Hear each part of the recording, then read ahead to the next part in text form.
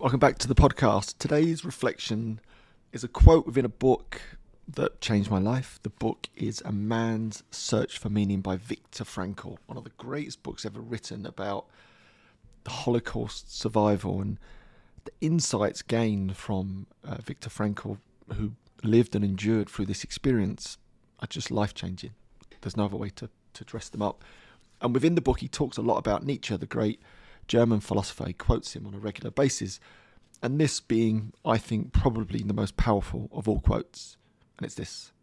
As Nietzsche is quoted in the book, "He who has a why to live can bear almost any how."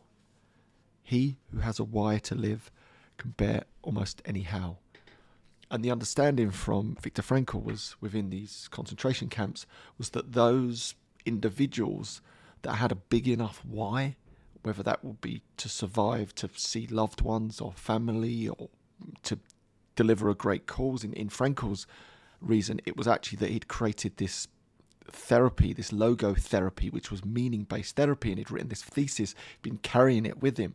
He wanted to share that with the world. That was his big why in many ways for survival. When he'd lost his wife, his daughters, his family had all been killed throughout that experience, that kept him going. He had that why to live that allowed him to endure things that we can never understand, we could never comprehend.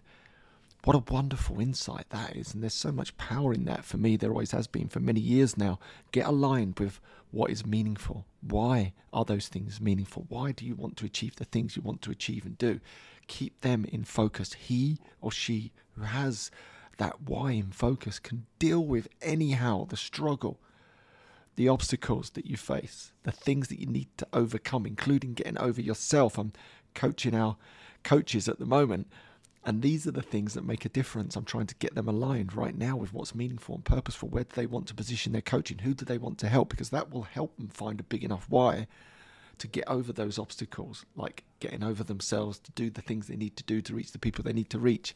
He or she who has a big enough why can overcome all the hows that are put before them. Beautiful insight, wonderful reflection.